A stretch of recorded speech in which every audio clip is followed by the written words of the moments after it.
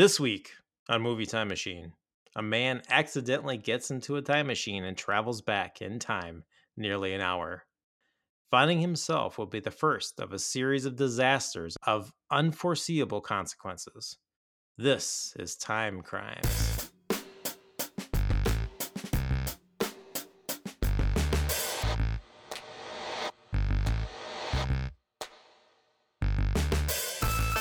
Welcome to Movie Time Machine, your retro movie review podcast where we take movies from the past and relive them in the present. This week's movie is Time Crimes, written and directed by Nacho Vigalondo and released in the year 2008. I'm your Time Machine host, Chad, and I want to introduce you to my Time Machine co-host joining me today. First, he is our living encyclopedia of movie knowledge and NES cart collector. It's James. Hi, I'm happy that I am the encyclopedia, yet I just asked the first question. Welcome. He lives in entertainment past more than a present. That's Casey. What's up? Hello. And it's Mr. Scaredy Pants himself, our Movie Time Machine horror expert. It's Jamie. I'm just like collecting crucifixes for the next Conjuring movie to drop. Oh my god. It just did on HBO Max, didn't it? Next weekend. Next weekend? Okay. Okay. All right. As always, before we get into our topic of the week, our movie of the week, I want to share with you guys what I've been watching since last time we got together. We jump back into The Handmaid's Tale, right? Oh. Yep. And so season 4. I don't know. I thought there was word that this might be the final season. I'm not sure. I hope it is because it's getting a little too dark, I think, even for me.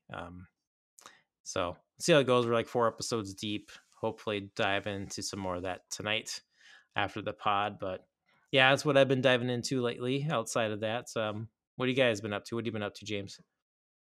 A couple different things. I've been watching Mayor of Easttown, that Kate Winslet show on Murder Durder. Yeah. I was waiting for someone to do it. Did anybody watch The Killing? It reminds me a lot of that show so far. So I did. That's a very good one. Yeah, there's one episode left, and this is one of those HBO series, again, where it's just like a mini series. I think it's done after the 7th episode and just call it quits. So that's always awesome. I love those because they just, I think, leave it all on the table, which is awesome. So got that going on, and then we finished Jupiter. Well, I always want to say Jupiter Ascending, but that's not right. Jupiter's Legacy, that weird superhero one with the guy that plays Ted Hamilton on Netflix. Oh god, Josh Duhamel? No? All right. Well, anyway, superheroes. Nope. Josh Duhamel, he's a Vikings fan. Yeah, and he's in all those South Dakota ads, right? He's the North Dakota guy. Yeah. Yeah. Okay, so I don't know. North Dakota, South Dakota. I don't know. Just needs to be Dakota. One of them. The Dakotas. Thought you're gonna straight Jerry Lewis that North Dakota, South Dakota, Illinois, and okay, nobody knows that one. All right, never mind. And then last but not least, I've been watching. Oh, I just started the mini series to lead into season 1 of Battlestar Galactica, which I've never seen. Ooh. Which is actually, sorry, I was waiting for the build up, and then I realized, oh, so none of you guys have watched it either. Okay, I thought that was a really Bears beats Battlestar Galactica. That's all I know of the show. So I don't know. I started it. I've heard good things about it as a sci-fi show, and so far I'm enjoying it. But I'm only on like the first part of the miniseries, and like I said, there's like a part 1 and part 2, and then it gets into the seasons of the show, which is 4 seasons. What is that on right now? What are you watching that on? So the miniseries part, I had to like internet it to be like, hey, how do you watch Battlestar Galactica? Kind of like what's the right order for Star Wars these days or Marvel? The miniseries is on Tubi. Which is also where I watched The Postman the other day. So Tubi, I'm very new towards. It's just another app where there's movies with commercials, and the commercials aren't that long or bad. So, and then the rest of it, I think, is on Hulu, if I'm not mistaken. All right. That's been next up, Jamie. Wanting to get to. There's a good Portlandia skit where they binge Battlestar Galactica. I like Galactica better. Galactica Battlestar Galactica. That's the sequel, right? The sequel, Galactica. That's like the generic toy. The Walmart brand. Yeah. Galactica. I was telling a buddy at work, I'm like, that I did this. I'm like, oh, I just started this. I'm excited to get into it. And he's like, oh yeah. He's like, isn't there like a bunch of seasons? Like, isn't there like Battlestar Atlantis? And I'm like, no, I'm pretty sure that's Stargate, but also probably the exact same lines of absurd, too many seasons of. Well, that's Star Trek too. Isn't there like 3 different flavors of Star Trek, like different casts and people who play different characters? Yeah, and I think Star Trek was only like 3 seasons, right? Well, no, really? Scott Bakula jumped into like a new one, like, and it was like pre-Enterprise. Okay, I see what you're saying. Like the different iterations of Star Trek. There's like a billion of them.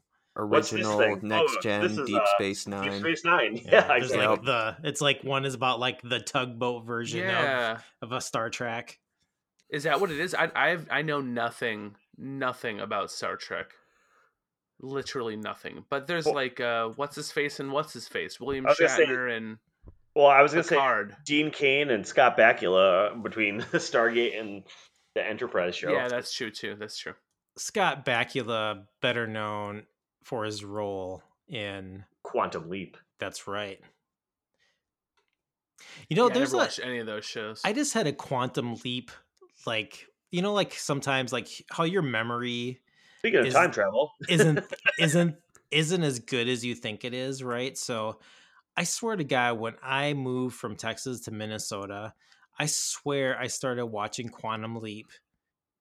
And like, I remember like finishing it when we moved, or like that first season finished or whatever, when we moved back to Minnesota. But then I read it's like, oh, it didn't come out till I even like after we moved from Texas. So it wasn't even on when I lived in Texas. But like, that doesn't make any sense. I don't know where I would have watched it at that time. But anyway. That's wow, that's a cool story, Hansel. I've never been to Mount Vesuvius.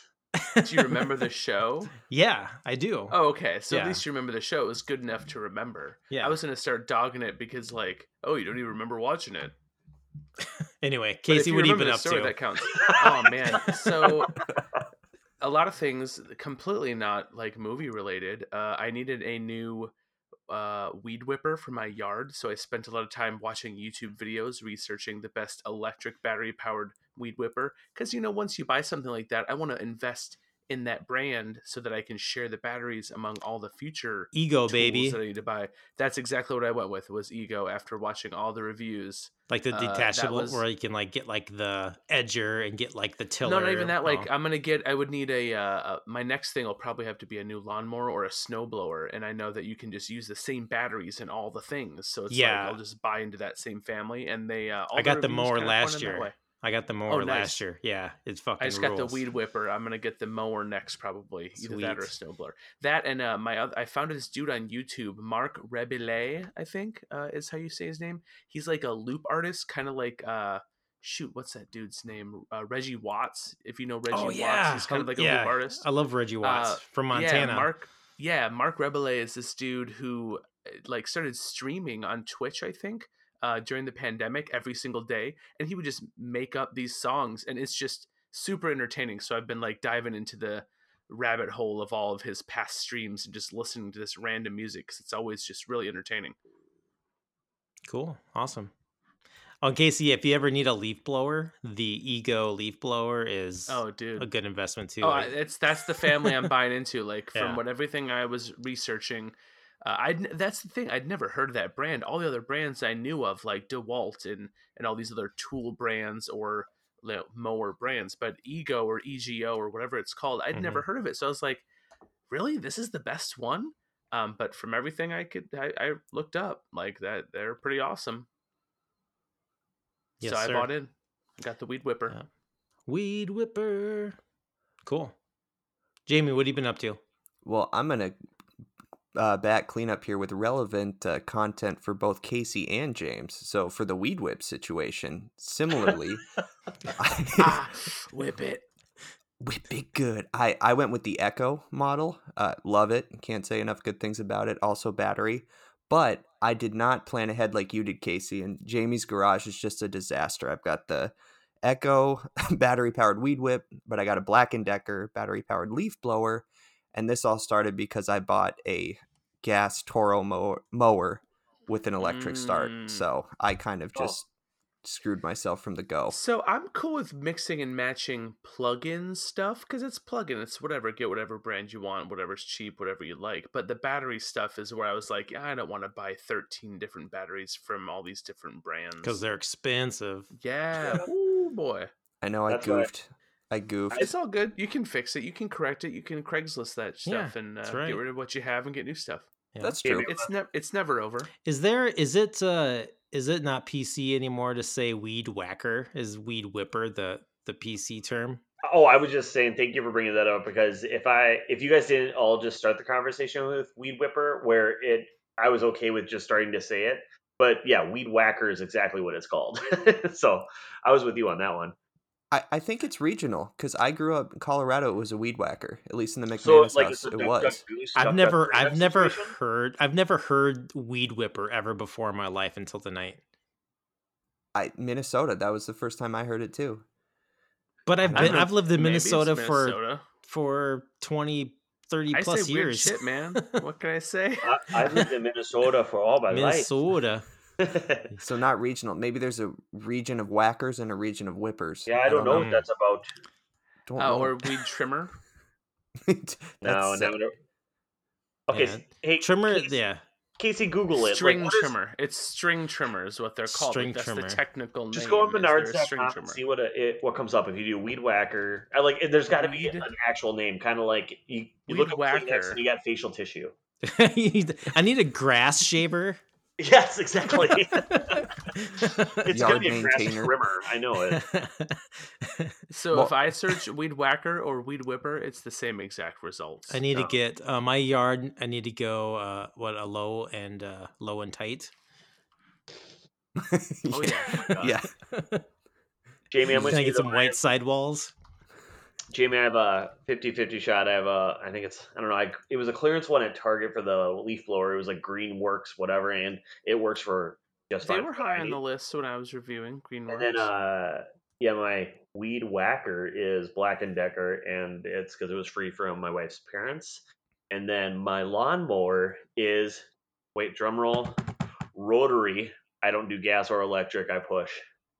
Atta boy. You must have a small yard. I do a smaller yard. Yeah. It probably still takes me, probably like, I don't know, 15, 20 minutes for the front, and I don't know, 10 minutes for the back. James has a small yard, but huge forearms. You have to be on it, though, with a roller, because if it gets too high, you're toast. Right. Unless you're just like a super hacker with it, but... Okay, today on Lawn Care Talk. Lawn line machine. Keeping it green. I had the Minnesota James. I had something for James, though, because he was mentioning, I don't know. It's a very common problem these days with so many streaming services. I have an app, and I'm sure there's tons of these, but it's called Just Watch, and you just punch in the movie or the TV show, and it'll tell you what streaming service has it. Gotcha. Yeah, I press the microphone on my Roku and say Time Crimes, and then it tells me where it's free. That'll do it, too. Yeah. Technology is a beautiful thing. Yeah, which I believe also was on Tubi, now that I think about it. So, but you would think from all this last conversation, we would be watching Lawnmower Man. That one's next. All right. Now for the movie of the week, Time Crimes. It's our big group here. This is like our third time travel movie in a row. So we did like 12 Monkeys, Primer, and now Time Crimes. So we'll just do some quick box office stuff and some ratings and reviews, kind of how it did. Then we'll go into our thoughts on the film. So, box office. It premiered at the Fantastic Fest in Austin, Texas. Austin, Massachusetts? Austin, Massachusetts. Yeah. On September 2007. Then it actually opened in Spain on June 27th, 2008, then opened in the U.S. December 2008. But it was only in a couple theaters. It wasn't it wasn't like a wide release at all. It was like 2 theaters, 7 theaters max, an average of like about 2.5 week run. So that makes more sense. Yeah. I'm looking at the budget. I'm like, did you reverse those? No. They had a budget of 2.6 million in it. The box office it raked in 564,474. But I think I wish you could see like how much money they've made from having it on these other streaming services. Well, this is gonna be a cult classic right at this point, right? Right. Right. But I remember this was like one of the first movies that I watched streaming on Netflix. Oh, really? Yeah. So I wonder if they've had to make some money from Netflix back in the day. But yeah, I remember I streamed it on my Xbox. But yeah, it's ratings, reviews. IMDb average was 7.2 out of 10. Metacritic is 68%. Rotten Tomatoes at a critic of 89 and an audience score of 79%. So Metacritic I'm not so happy with it. No. And I really love this movie, and I'm really curious to hear what you guys have to say about it before I go on and rant about it. But yeah, I first watched this, must have been like 2009, 2010 on Netflix, and I haven't watched it since then, and I have never been able to share this film with anybody else and talk about it. I've told lots of people about it, but no one has ever seen it. So yeah, what do you guys think of Time Crimes? Well, I appreciate you forcing this movie on me. I really enjoyed it. I thought it was a lot of fun. It's very similar to Primer. I feel like I don't know, maybe just the time of it. No, I was gonna say like the scope of when time. I saw this, I said, "Oh, no wonder you thought of this after watching Primer." Like, I think it fit really well with that. Right, for sure. But the only thing was like, and we talked a lot about this in the Primer episode, where not the Primer was too smart, but like we had a big conversation about how the writer director didn't want to dumb down the science of it. They're like, no, we're leaving it like this to make sure that people watch this multiple times, and because they're like, maybe I missed something, and to understand what he was trying to get at. Where in this one, there's literally no explanation, and a really weird semi horror premise to what happens instead of, oh, I'm gonna do the stocks. And I was so much more interested in this movie. So I don't know. That was my first take on it. Fun fact, though, I was telling my wife that we watched this movie, and I didn't. I thought it was going to be subtitled, but I totally wasn't sure until I pressed play.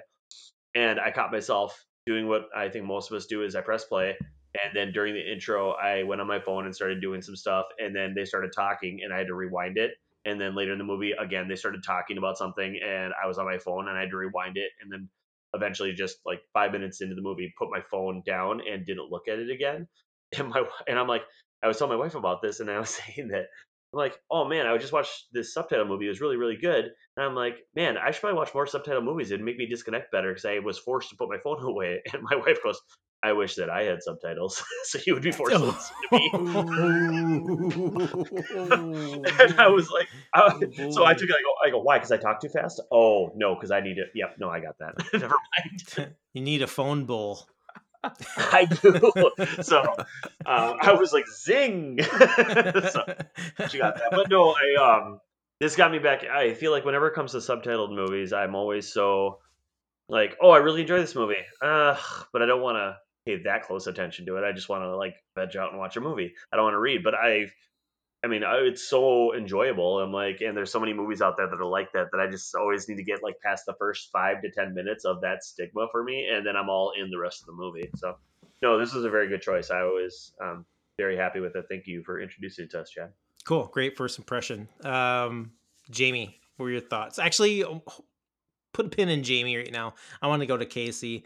Then we'll go to Jamie after that. The sad panda of the group. Yeah, the sad panda. Well, there's a reason why, because yeah. But Casey, man, your first impressions?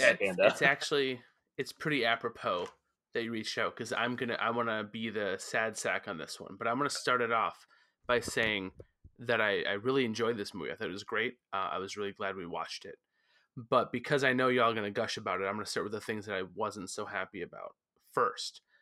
So let's just do quick first impressions, because I think there's a we can kind of get to those. Okay. Those I hear you. Negative impressions. So overall, I thought it was super clever. It was really well done. I was super engaged the whole time, and I don't want to say that I saw any of the twists coming. I really don't think I did. I think a lot of that was, you'd see the things happening and you'd go back in the past and go, oh, cool, and how they tie all that together. I thought that a lot of that was pretty natural for me, and so I thought they did a really good job with that.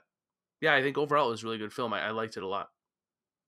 Okay, there are things that I'll nitpick about, especially in comparison to something like Primer. I'm super stoked that we watched this right after Primer, though, because I think there's so much you can tie together and talk about, especially like when discussing like time travel and what is a time travel movie. I think that'll be a really awesome topic to talk about. Sweet. Awesome. So Jamie, I wanted to have you go last. I know that after I watched this again, I was like, I think Jamie might really like this because it does have this, like, again, it's like, oh, I didn't realize this is a horror film, like horror thriller film. I'll know Brown Cow. But I'm really curious to hear what your first impression was. Yeah, so much like James, I was pumped that this was like Primer was a great how do I describe Primer? It was very clever and really well told version of how time travel would actually happen. Time Crimes is a better movie of what would actually occur if time travel were to take place. But yeah, to your horror piece, yeah, I think you're right. It really played my music throughout the film because it had that horror vibe, and the first moments where it felt like a horror film to me were obviously when he's looking at the girl on the hill and you can't see her face. We got a lot of horror movies with just like hair over the face, like think The Ring, a lot of J horror. But it's when he finds her in the clearing and she's stripped naked, not moving, and then you see her chest start to rise, and that got an audible "oh shit" from me when I was watching the movie. And I think that was for me when it turned and I said, oh, this is a horror movie, here we go. Jamie, I want to get on the is this a horror movie thing, and let's think back to the basics that were laid out to us in the movie Scream. So like, I haven't seen Scream. God, Chad, I just can't with you. What Jamie? I will watch that. Scream. I will be watching. Well, Jamie and I are going to do the Scream movies. Time Machine. Chad, I do this all the time with you, and I apologize, but like you say things like I haven't seen Scream, and I'm just like I can go down the list of the names right here, and I'm like, yeah, Casey's probably seen Scream. I know Jamie's seen Scream. You know what? It would not surprise me if Chad didn't see Scream. You could say absurd things to me, and it doesn't surprise me anymore. So, anyways, but the laws in Scream, where they talk about let's go over this. Did they do any drugs in this movie? Well, I would argue time travel maybe is a drug, just in the sense of it's altering your mind in that way. Damn, that's deep, Jamie. I like that. I know. That's the best I got. That's pretty good. I mean, he did spit up that gooey liquid every time he came out, or like the third time. He was like, yeah, you're not telling me he didn't get a little drowsy or high. Was there sex involved in this movie? I mean, let's be honest. We all know that dude got afternoon delight, and I don't even understand how. He was like, hey, I went up to take a nap. No, you didn't. Let me make you happy. Right. It was the weirdest intro to a movie where I'm like, there's so much more going on, which I thought was going to be involved in the time travel, but we can get back to that later. And then Jamie, what else is involved in a horror movie? So he's Ghostface Killer. Yeah, no, literally, he's got the bandages around his face. So you have a masked guy in the woods stalking around our protagonist, which turns out to be himself with a sharp object. And the very end, I think she's credited as La Chica en el Bosque, which is the girl in the forest. Which is Algonquin for the good land. Wrong movie, James. Wrong movie. Dang it, movie quotes failed me once again. Encyclopedia movie knowledge, my ass. But you think she's going to be the final girl, right? Because she kind of disappears on Hector 2, and then his wife appears to kick the bucket, but then it turns out, no, actually his wife is the final girl. And La Chica en el Bosque is the victim throughout the whole movie. I guess you could argue Hector is the victim too, but of his own doing. The engineer, I feel like he's the one. Like, I kept on finding myself after the movie going, okay, the day is finally over. What does that fucker do? What's his next step? He's like, I'm so fired. I am so fired. I'm breaking the machine. He's like, my car's gone. The company van's gone. Like, I don't know how to get out of here. They're both in the same ditch. The van and the car. I completely forgot about that. That is hilarious. That dude is so fired. But no, question for you guys. Was I the only one who thought that somebody else was going to travel back in time? Like when La Chica en el Bosque disappears and she was coming back towards the very end. I for a second, I wondered if maybe she had gotten sent back and we were dealing with her double. Did anyone else go there at all? Yeah, a little bit. Yeah, there was a moment, yeah. Why? What was up with the necklace? Was it just he was saying, oh, this was her necklace and now it's here? Like, I thought maybe that was a sign of something. That's true. They never came back to that. I think it was just to suggest that she made it to his house. But yeah, they did almost drop it as if they were going to return to it, but they never did.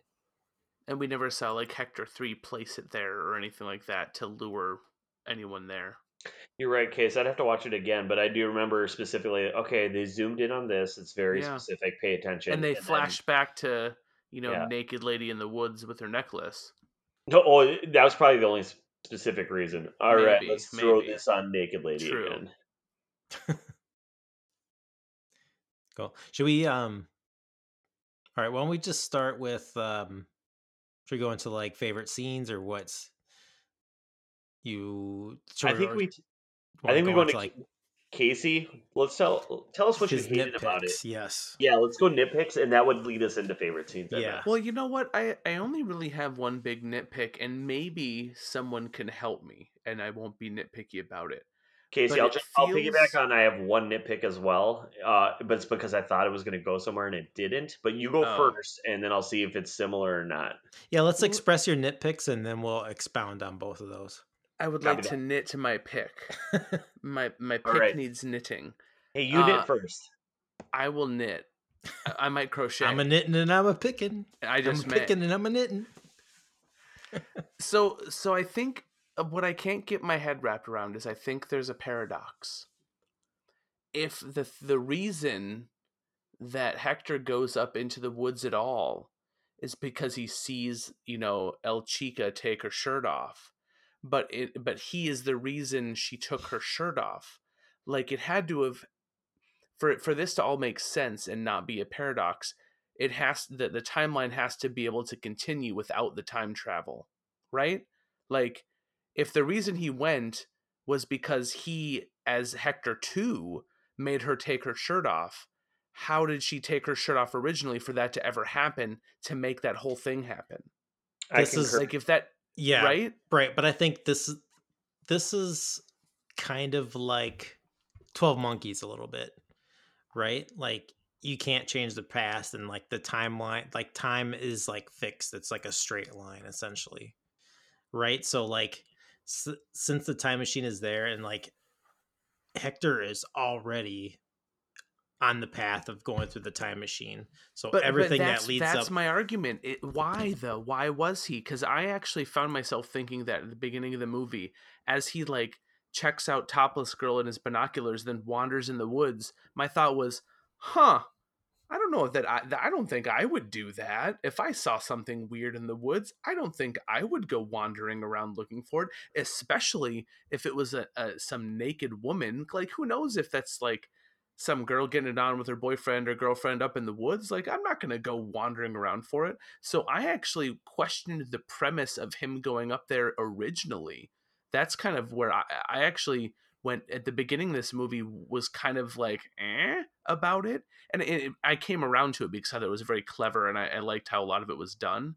But I still think the original premise falls flat or is a paradox of some point, because, like, what would have led him up into the woods, which then led him to all of it, to the time machine, to then going back and injuring his head and wrapping himself up, going back in the past. All of it was the catalyst that started all of it, was seeing the naked lady in the woods. And if the only reason she was naked in the woods is because he told her to be naked in the woods as Hector too, how does it start? Like, to me, that's illogical. It's a paradox. But I will say that in the end, I still, like I said at the beginning, I thought this is a super clever movie. Thought it was well done. Despite I'm not able to really wrap my head around that part of it, I still think it was good. That's my biggest nit, though. Yeah, like part of my nit to pick is kind of goes along with that as well. Like the kind of absurdity of, like, yeah, I'm gonna do this weird stuff. Like, I'm gonna tell you to stand over here, put your head down, take off your shirt, and then, later why on, did he like, fully wrap his face? What was the purpose of that? He had an injury on his forehead. Wrap it around your head. Why did he wrap his whole face? Well, because he recognized that he was the one in the future, right? Is that what it was? Is he at that point? I figured think out he at that saw point? the pink-faced man. Okay. And was like, "Oh, that's me." He knew that and just went for it. I think. Yeah, that's what I got too from that scene when, like, Yep. that first time he wrapped it around, and he has the bandage down, and it starts to turn like pink. And he, like, kind of looks, and that's the moment of like he's starting to, like, he gets what's happening. Okay. Yeah. One more explanation then I want to ask then. What's the purpose of that scene after he stabs himself where he's, like, turning around pretending to have binoculars on? Oh yeah, that one floored me. I have no clue. Was he trying to, like, remember the timing? The timing and, like, originally? the spot to where he was standing. I just don't remember. Yeah, that was weird. I don't remember him. He didn't do that behind the tree multiple times. I thought he just peeked out the one time, then ran away. Yeah. So that whole scene kind of threw me off. I was like, what? And then when it actually worked in the end, he turned and there he went running. That was kind of a good payoff. But I was like, what's going on here? Like, why is he even doing this? Right. That was kind of goofy. It's like goofy and really creepy at the same time. Okay, so I'm with you on that. As far as, like, I kept on finding myself wondering, okay, let's just take the first sequence and tell time travel. How does he explain any of that to his wife or the police? He doesn't.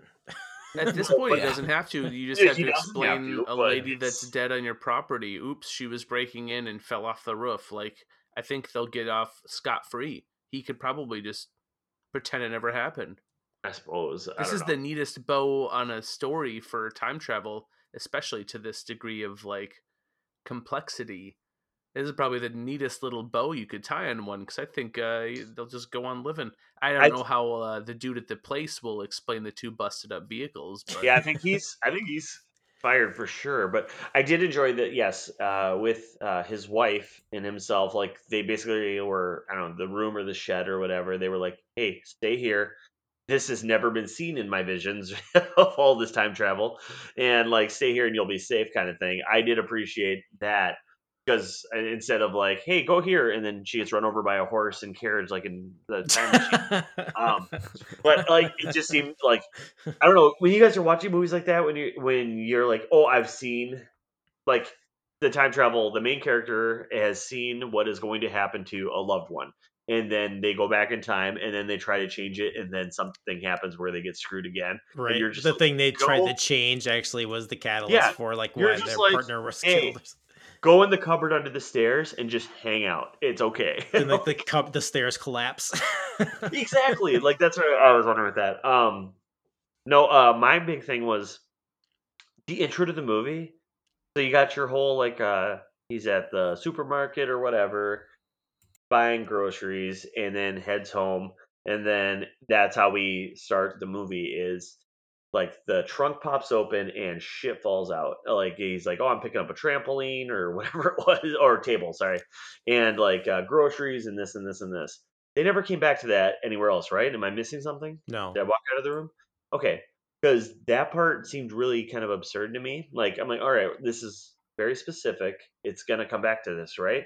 So I thought for sure Hector number 5 was gonna, like, click the button on his car, so it all, like, fell out. Right. He was like, "Oh shit," and he has to pick it up, and then in the process tells his actual wife, I mean, like, hey, I need you to do A, B, and C. And then that's why he got Afternoon Delight. And like that made sense to me, and because it doesn't make any sense anywhere else. And then all of a sudden, like other things ensued. Like I feel like there was points of the movie that were shown, just like the necklace, that they never came back to. James, you're helping out my crazy theory that I'm having that Hector's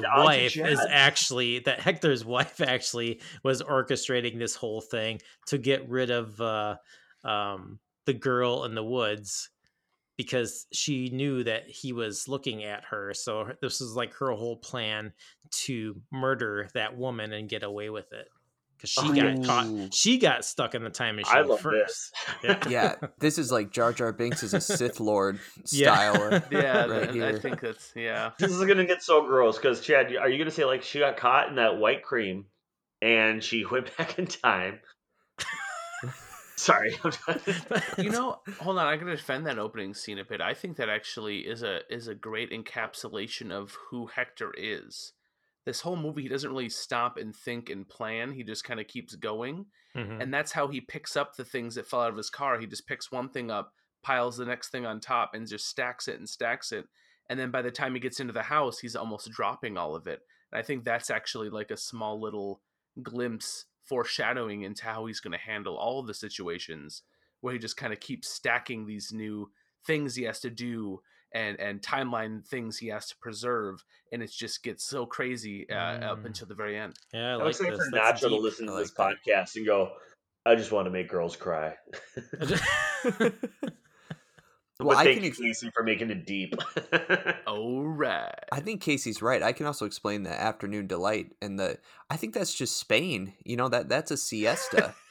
It's like I got done with shopping and now it's time for sex and a nap. And then... I know he's like I'm gonna take a nap. Oh, okay, honey, go upstairs. Hold on, I have a good snippet that actually, and this is what, if I know we're gonna talk Letterboxd, but this probably, after reading this and then thinking about it a lot more, probably gave me boosted. I would boost this movie in a half a point after reading this because it makes it a lot more. It makes sense to me, and I go, oh yeah, that makes this even more clever. And I don't know if this is why they did it, but on Wikipedia directly, they talk about this author for the AV Club, and he says that they interpret the film as an allegory about adultery, comparing Hector's increasingly complex and confusing actions to those of someone lying to hide an affair. Ooh. So if that's how you view, and so I stepped back and viewed this movie from that lens, the Afternoon Delight makes perfect sense because it's kind of introducing that as kind of one of the key elements of this whole story.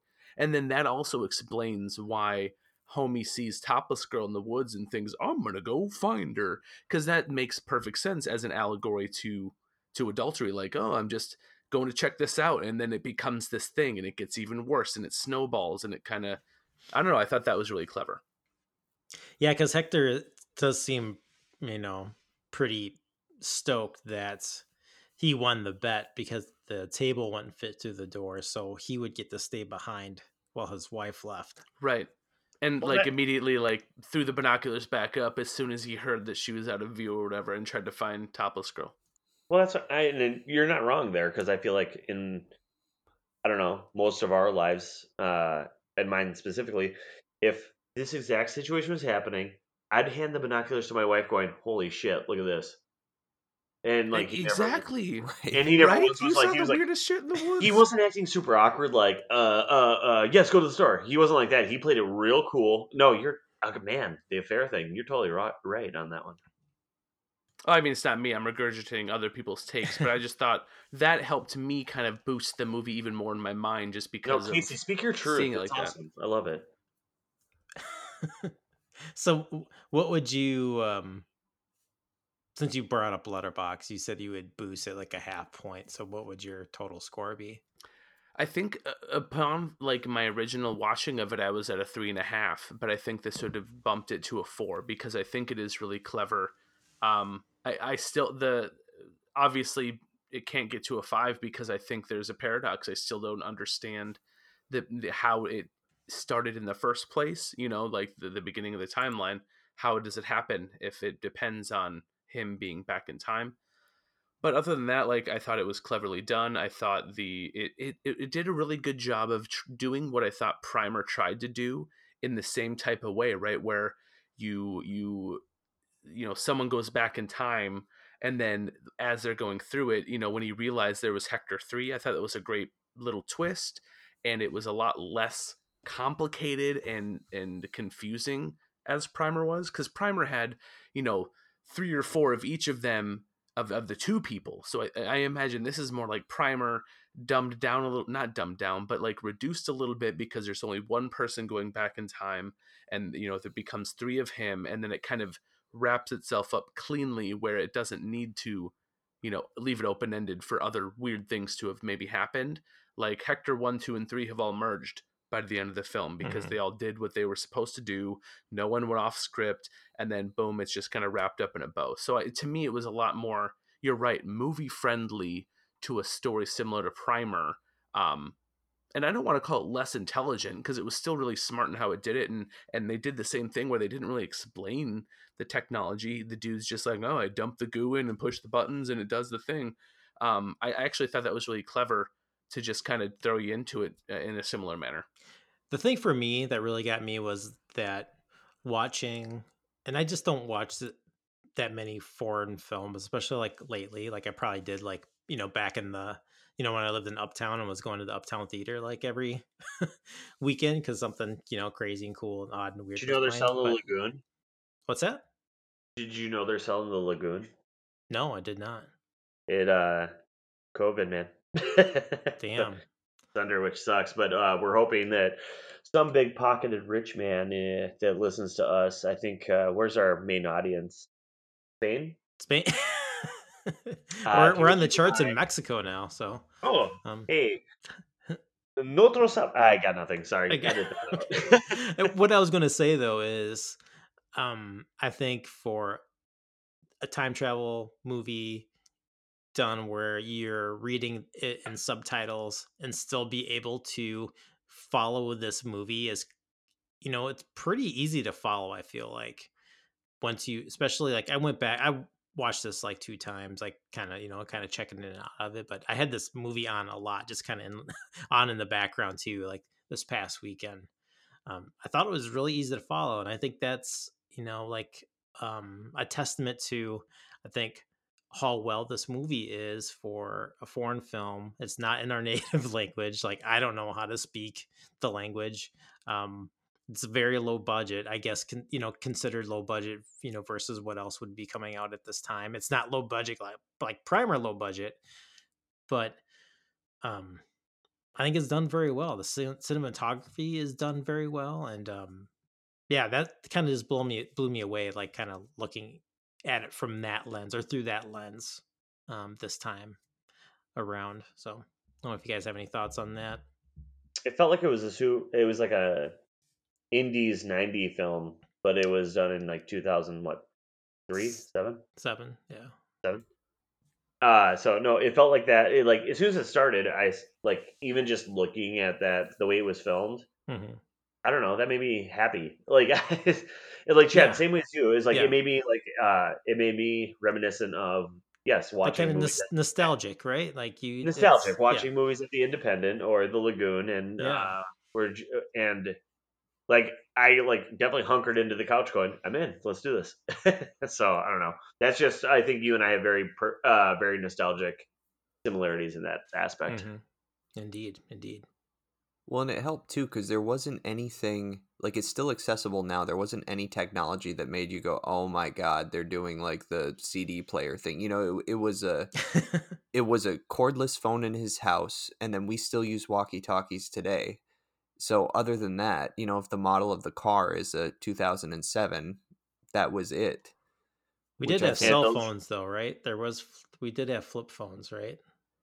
In 7, yeah, for sure. No, in this movie. I mean, right? Oh, is there the girl on the bike? The girl did. The naked girl did. Oh, right.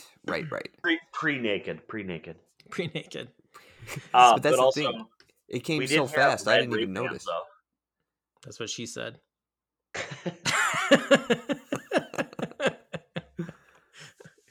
I'm sorry. I hate that when people do that. I can't believe I just did that. I'm happy. That was probably on your bucket list. Yes, cross that off. My bucket list is complete. You mentioned the walkie. I don't know if you guys caught this too. So when he, like we find out like, oh, he gets like the coat from the tipped over dumpster, right? And unless I missed this, like, did that coat have a walkie in it? No. Okay, he Wait, picked it up. I don't think so. He picked it up. He found it. It was in the back of the red van. The second the second car he stole, like the red van and crashed. Yeah. The second car he crashed. It was in the back of that one, like in the forest. Okay. Yeah, because the first walkie's in the room downstairs when no one's there. The second one is owned by Abercrombie Physicist, and then, like James said, the other one is in the van. Physicist. Yeah. Cool. All right. Best scenes or favorite scenes, whatever. Have any? Well, I'll go first. How about that? I actually have two. One, I think, just because I thought it was funny. The other thing I thought because it was just kind of a cool moment in the film, and they're part of the same scene essentially. So when he crashes the car, and the woman, right, La Chica or whatever, comes up to the car and like knocks on the window, and she's like, "Are you okay?" He's like, "I'm okay." She's like, "What happened to your face?" He's like, "I got hit. Nothing serious." Just the basic. Nothing serious, as his entire head is wrapped up in bloody gauze. Your description is exactly what happened, and in my head, it's like a part of an NES game in the late 90s. Like, what happened? I got hit. Right. I'm okay. Right. And then they move on All to their your Final base Fantasy. are belong to Right. us. Right. Oh my god. But as far as I thought, like, one of my favorite scenes was the kind of like the bandage killer, like, reveal as he's wrapping his head up in the mirror, even though like the purpose of like why he's doing that or whatever. But that's kind of, I feel like that's the moment where he, to me anyway, like Hector is like kind of gets like he is the one that's but the paradox is creating all the stuff that put him into this spot in the first place, kind of. So best scenes, favorite scenes, James. Ooh, I want Jamie to go before me because otherwise he's gonna get good ideas. That's true. I'll snatch it. No, we already talked about mine. I think it was when he's in the clearing and he's approaching the boobs. Yep. It was the boobs. Yeah, no, but it's that turn, because that's when the movie turned for me, when you see her chest rise and fall. Yep. And yeah, you realize you get the reassurance she's not dead. Yes, that for one, and then it tells you that this film's going to be a little dark, so it turns that way. But I think generally speaking, it wasn't a scene, but I loved that, like Casey kind of talked about, Hector's just kind of like this bumbling guy, and I like that. Yeah, that would be me if I time traveled, or like most people, like we would just be fumbling through it and doing our best. Right. Do you, even though you kind of like Hector's like this fumbling, bumbling, kind of somewhat clumsy guy, but I like the kind of the progression and like kind of transformation of Hector, like, because he kind of figures it out in a way to pull everything back together, like in the end, to kind of undo that time loop. Yeah. So I didn't have a scene. I had Hector. That was my favorite part. For the same reasons you're saying. He started the movie out one way. I feel like he ended a slightly another way. But to your point, if he didn't figure out the time loop where he's like, none of this matters unless I get back to my wife and I get back to this constant, like he was just like, how, like, I'm like, this didn't seem like you in the beginning. Like, why are you making these choices? Like, even like the girl, like it seemed like killing her, no problem, as long as I get back to my wife. Right. And like, or not killing her. He didn't, like, not necessarily killing her. I guess technically Hector 3 did, technically. But like, he's like, it's not me. It's okay. It was the other guy. Like, I don't know. It just seemed like in the beginning of the movie, this bumbling guy, like, oh shoot, the trunk popped open to, yay, I'm having a nap, and then there's some boobs in the woods too. Oh shit, there's this. Like, I don't know.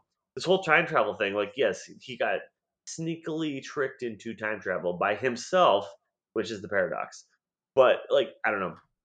him doing all this, I enjoyed the character throughout all of it because, like, by the end of it, he was like, "Nope, I'm gonna do A, B, C. Hey, wife, come with me into the shed. Let's hang out."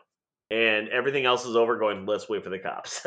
Yeah. Like, which, by the way, He then understood timeline preservation so well, and I don't understand how. That's crazy. He did so because good at he's it. not the original Hector. The original Hector knew Oh. that the cops were going to come and see all the fingerprints of Hector and screw over everybody. That's in Time Crimes 2. Time Crimes 2. He knew You just got because time, he son. because what do you call him, Jamie? Abercrombie scientist? Yeah, Abercrombie scientist. and physics. Abercrombie and Physicist. physicist. And physicist. Abercrombie and Yeah, physicist. he drew him the simple map, Trademarked on time. right? TM time. TM time. All right. Did it already go to you, Casey? What was Casey's favorite scene? No, wait, James is. So- Oh, James just went, didn't he? Yeah. For a long time, yeah. Yep. I think my favorite scene was actually the scene where he's back in his own house chasing who he thinks is the woman in the woods, and then she falls and dies, and then he thinks it's his wife. To me, that was the first twist to me where I went, "Oh, you done it now, bro." Because I know that I think they show that she was wearing Converse All Stars or whatever Converses. Yeah. And so you could probably deduce that it was the lady in the woods and not his wife, but he thinks it is, right? So I kind of bought into that. And I think that was the turning point for me where I was like, oh shoot, the rest of this movie is him going to be trying to undo this, and it's going to get crazy. And So he that I thought that seemed was a really okay with cool, it. powerful scene. Right. It was really weird. That's what I'm talking about. The progression of the beginning of the movie to his, like, startled, I don't know, just whatever he was doing. And he was so, like, upset about, or not upset about, like, killing this girl. Like, I'm gonna cut your hair. Yep, I know you're gonna die. It's okay. Shh. Right. Well, think about it too. Just The other let it happen. part of that, You are so beautiful.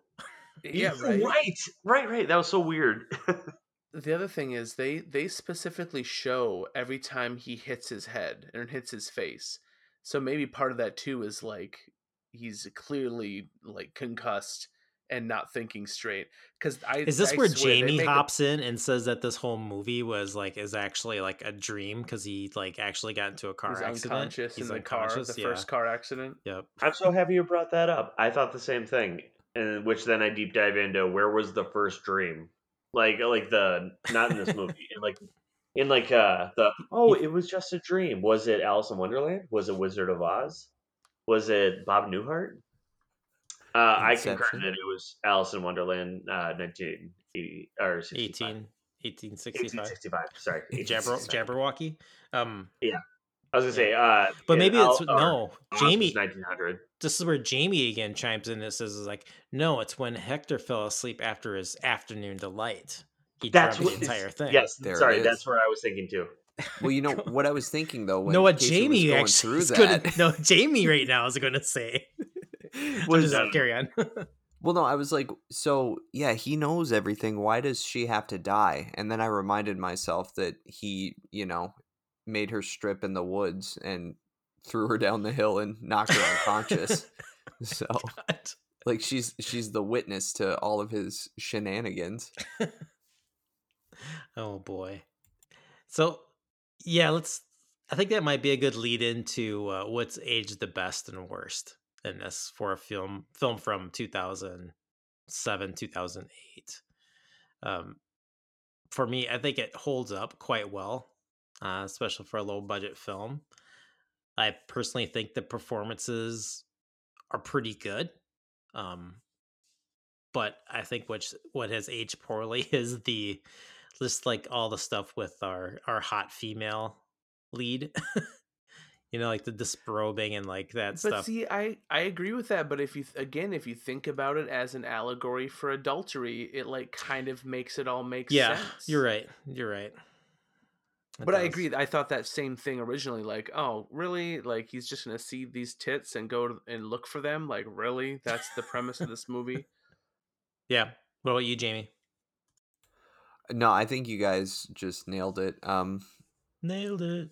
Nailed it. Yeah, no, you said what I was going to say, but I did, sorry, bringing it back just a little bit, Casey, to answer your question with a non-answer as far as, like, where's the origin? How does this actually happen? Um, it's in the Wikipedia thing. It's the causal loop, and I love this definition because it gives you no answers. And it says a causal loop is a theoretical proposition in which, by means of either retrocausality or time travel, a sequence of events is among the causes of another event, which is in turn among the causes of the first mentioned event. And then it says, which might appear paradoxical. It's like, no shit. Yeah, absolutely. Just Google it and look at the causal loop diagram. Yeah, with the 8-ball. Did you see that? Yeah. Yeah. Like, where is the other 8-ball coming from? The future. I don't know. But where is it coming from, though? No answers. More questions. I concur with Jamie. Yeah, this film did quite well. Do you have anything for Oscars in 2007, 2008, James? Like anything for independent off the top of your head? But this film, not in my head. Yeah, this film won Best Picture at the 2007 Fantastic Fest. That was in Austin, Texas. Austin, Massachusetts, maybe. Okay. The gold medal, is that gold medal flower? Gold medal of jury award competition in a 2000 Fantastic Fest. It just cleaned house at the 2007 Fantastic Fest, looks like.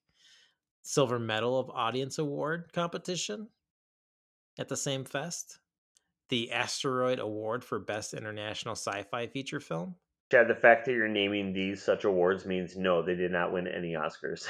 No, I imagine it wouldn't, since it was only in 7 theaters. So, oh, you guys, I just pulled it up. This was like an all-timer Oscars year.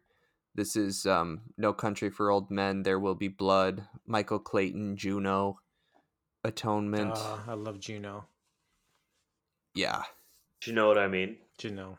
That had a good soundtrack too. Juno had a good soundtrack. Yeah. Did anybody see Michael Clayton?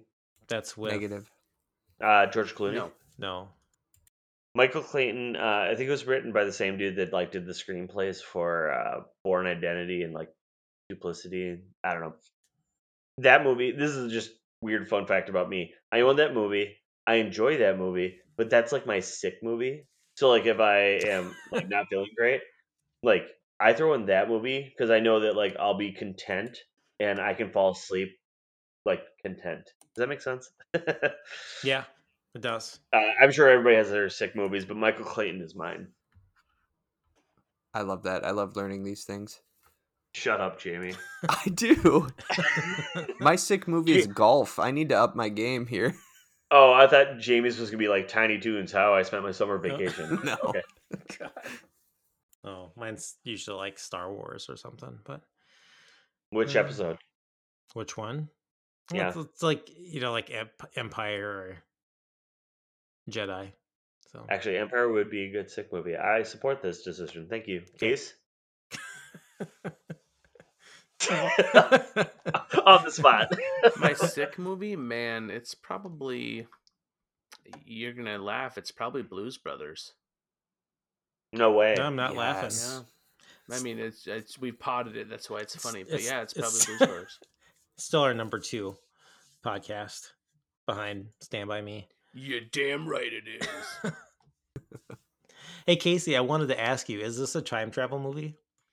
So I saw that you had posted that and it made me think about it. And I think if we have to use the same rules that I established in Primer, then no. But then it made me think about those rules. And I don't know, man. I think in all technicality, he's not traveling in time. They're going back to a point that they established. And the guy even explains that, like, you can't just appear in the tank, right? He was saying that at most we can go in a little bit early and you can get in, get out 30 seconds beforehand. So it's not true, like, traveling in time. But I don't know. Maybe I was too critical.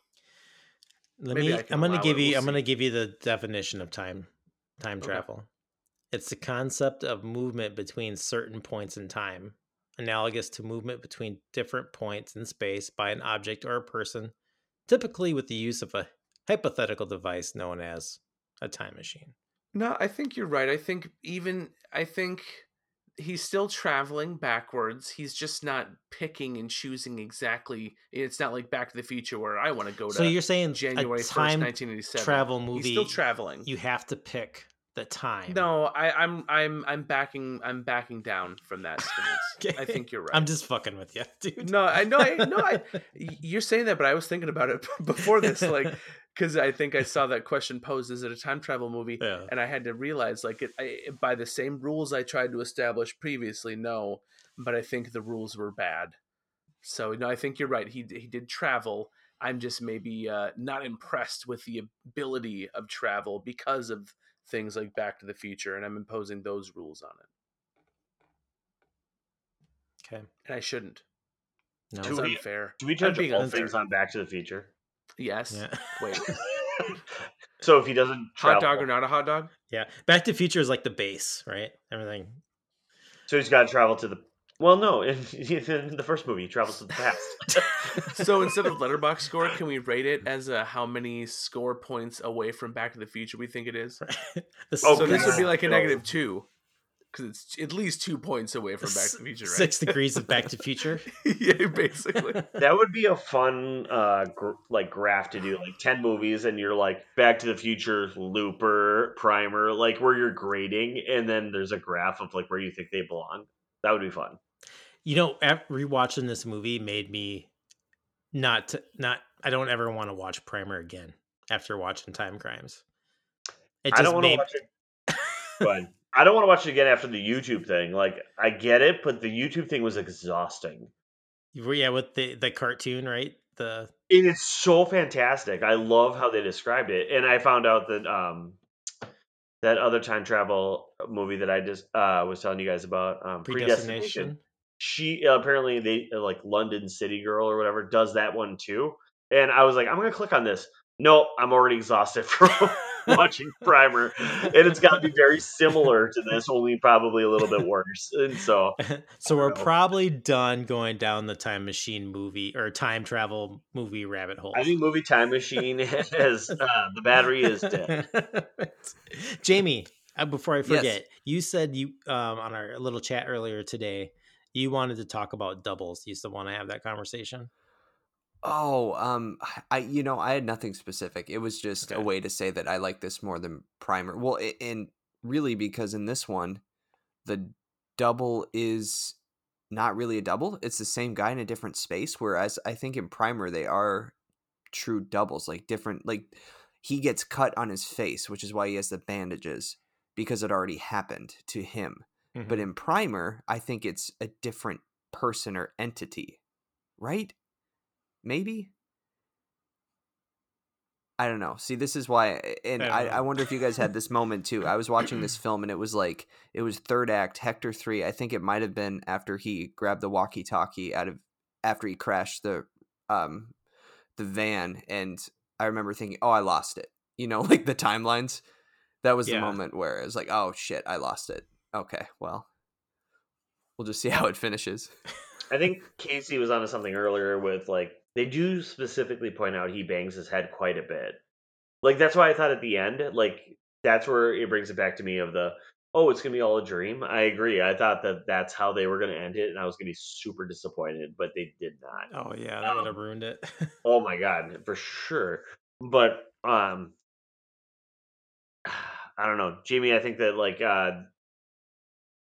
the different, like, I think the fact that Hector realized that he's like, I don't know, he got too smart too fast, almost. Like, he was like, okay, so this is gonna be Hector 2, I'm Hector 3. Or like, no, I would argue this is following the same rules as Primer. It's just this is easier to kind of swallow because it's a single day, whereas Primer was multiple days, and then they went back and did multiple days all over again, multiple times. So there's a lot more layers, right? Yeah, with the failsafe and all that crazy stuff. So I think it's the same concept. I think there were 3 of them at one given time, and since it was one day, and Hector 3 was clearly clever enough about timeline preservation, like none of them saw anyone that they shouldn't have seen. I don't know. I think it's the same as Primer. I think it's similar to Primer, but I think also Hector 3, like I said earlier, he got too smart to this too quick, where Mm-hmm. he was almost like shedding clothes. Like he was doing things to very like, okay, so Hector 2 is the dude with the bandages. Hector 3 is the dude with the navy shirt. Hector 4 is the dude with the brown shirt. Like he was like taking off layers and doing different things. So like the engineer or Nacho could identify what's going on, or more specifically, he could identify who is whom. Either way, he has a really good memory. I wouldn't have remembered half of the way, Right. like orientation of the clothes he's trying to put back on the floor, right? All that stuff. It's almost like this like flight or fight reaction. You know, it's like, you know, like you ever feel like you're in danger? You're in a situation that, you know, where you need to like turn it up and like think through things quickly. Like say if like you're injured, or like somebody you're with is injured, or like your child is injured, like something where you have to like think of things fast and react quickly to them. It's almost Jamie like locks the door behind me. yeah. You know, that's kind of how I saw Hector like throughout this movie. And I was thinking too, like when you're talking about doubles Jamie, it's like when the person that we're following essentially through the movie is like the original Hector, like kind of in quotes, but he is like the third, because they're all occurring like within the same time. So he's like the third one or fourth one, right? Like, so that's what the different numbers really mean, even though he's really all the same person, right? Yeah, and I think that's where it bends my brain, because Casey's right. The other Hectors are there manipulating the world, like he's running from himself. So obviously there's two of them, but they're all still the same guy, and that's where I get stuck. Yeah. Well, thank God this will never happen to any of us. No, I think Chad, I think I said earlier, this is the most original. I mean, it's similar to Primer, but it's the most original movie I've been asked to be like, hey, watch this. It's a good flick. So, no, thanks for introducing it. I appreciate it. Yeah, I'm a big fan of things in this vein, right? Where it's not an original story they have to follow. It's not a remake. It's not a sequel. It's just a a bite size. This is the story you're being told, and it's done after it's over. I really appreciate good chunks like that. Yeah, it was fun to actually get to share this with somebody finally, you know. And after going back into this, I was like, was this as entertaining as I remember? Like, and yeah, I really love going back and watching this again. So awesome. No, very entertaining. It made me want to make Jamie, for your guys' horror segment, watch The Orphanage, which is also Spanish. El Orfanato. Well, I'm gonna harken to that real quick. I didn't know that I thought this was that much of a horror movie at any point. Maybe you could call it a thriller. I think it would be a horror movie from the viewpoint of the lady in the woods. Like if she was the main character, yeah, this is a horror movie. Like, right? I don't know. I guess maybe the nature of how I watched it, or maybe because I didn't sit down and watch it in a dark room at night, but I didn't feel that much scary tension as much as I felt like thriller type tension. I bet Jamie could make the argument, help me out with this argument, since he's our horror movie expert, is that horror movies don't necessarily need to be scary, right? Yeah, I mean, it depends. Right? Like not like afraid, like not Mr. Scaredy Pants like you, but no, but really like there's like these moments though, I feel like there is fear, like that moment where he's like, oh shit, I killed my fucking wife kind of moment. Like those are the things to me that makes it think that it's like a horror movie, or like you know, kind of like where he realizes that he's the man in the bandages, you know, like that kind of stuff. I feel like to me makes it a horror movie, and like that's kind of like he has to figure out how to fix it, and you know, like, but everything he does, it's like tends to make it worse. So am I going down the wrong path here, Jamie? Jamie, I'm the encyclopedia. Let me take this on. James, you got this. So, Chad, the thing about this movie is you got to walk into a certain tone. If this movie was marketed based on the poster we've seen, yeah, it probably should be a horror movie, and we're walking into expecting that. When you tell me, hey, James, go watch a movie called Time Crimes, and I'm just like, yes, I will. I was not walking into thinking it was a horror movie, and it was not a horror movie. Now, I bet you could argue that if somebody walked into thinking it was supposed to be a scary movie, that movie wasn't super scary, but the idea is a little terrifying. Okay. Yeah, I think James nailed it. It's got flourishes and flavors, like when he's running. It has horror elements. Yeah, when he's running from himself and he's lighting up the path, and you're like, oh shit, is he going to get up there before the masked guy finds him? Like, that is a scene you would see in a horror movie, but that doesn't necessarily make it like a hard horror movie. And if the movie wasn't only like $200,000 or whatever it was, like you could afford a score that would have been like, oh my god, he's coming up the path, the man in the pig mask, and it would be like very scream music going ring, and like it would make you feel a very certain specific way. Yeah, like, I think the music would have depicted if it was a horror movie or not. This movie didn't have the budget for music, so it just made it an awesome movie. Cool, that's all it counts. Thank you for downloading this episode of Movie Time Machine. New episodes of Movie Time Machine drop on Fridays. If you have any questions, comments, or feedback, send us a message at movietimemachine@gmail.com. You can also follow us on Twitter @MovieMachinePod, where you can get the most recent updates when new episodes are hitting your favorite podcasting platforms. Thank you for listening. Join us next time. See you later. Bye. Yeah. Bye. Peace.